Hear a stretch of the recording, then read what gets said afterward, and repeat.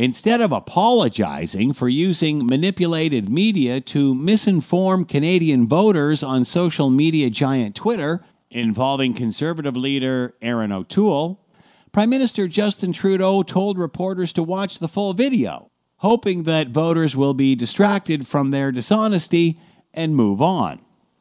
It is one thing to address an opponent's character and policy. It's another, as Twitter put it, to use, quote, manipulated media to change a competitor's answer to a question or message. That's what Donald Trump did and was eventually banned from Twitter for spreading misinformation. Some say they all do it. Well, no, they don't. And if they did, Twitter would out them too.